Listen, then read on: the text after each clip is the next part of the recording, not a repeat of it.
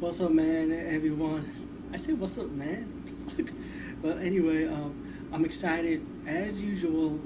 This is one of the movies I saw a few years back, and I really wanted to review it since I started this YouTube video blogging thing with my reviews, and now I have a chance to review it. And it's called The Great Silence. This is what one of my favorite spaghetti western movies. I really love this movie a lot.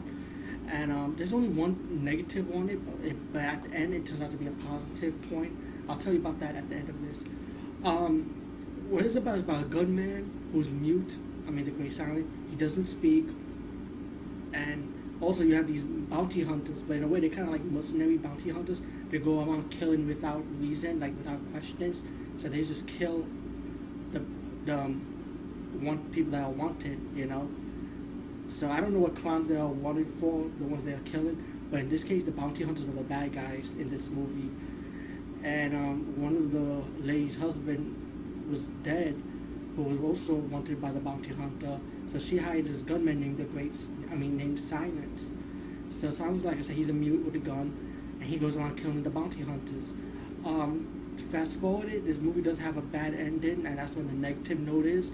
The good note comes from the DVD release of it, which has a special feature for the happy ending. So you got the bad ending, but then of course you're not gonna like the bad ending. So when you go to the special feature menu, you can check out the happy ending of it. But the problem with the happy ending is there's no sound quality on it. Like there's no sound. Wow, that's what you call the great silence right there. Shit. So negative, bad ending, positive, you get a happy ending at the special feature menu.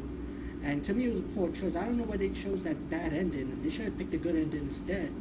You know what I'm saying? That would have been better.